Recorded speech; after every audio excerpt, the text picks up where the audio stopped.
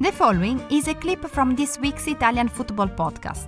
Listen to the full show and all other episodes by going to patreon.com/TIFP and become a member for only $2.99 per month.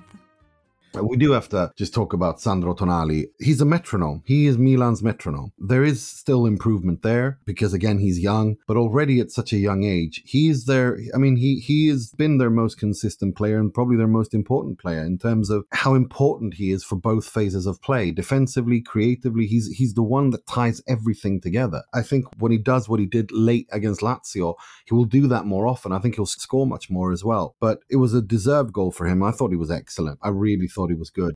It was interesting that on the day that Jorginho missed another penalty, the worst of the lot in the last year, Tonali goes out and puts out that performance. And I just think that going forward now with Italy, we spoke about this a few weeks ago, with there being like a year until the Euros qualifiers start. I mean, I think that Roberto Mancini should now be looking to probably play Tonali instead of Jorginho, at least for the rest of this year, and try and integrate him because he's definitely ready. I think the only question mark is, can he play, if it's going to be a 4-3-3, can he play as that deeper lying midfielder, the role that Jorginho plays? And obviously with Milan, they play a 4-2-3-1 and he's, one of the two. Whereas for Italy, he'll be one of the three.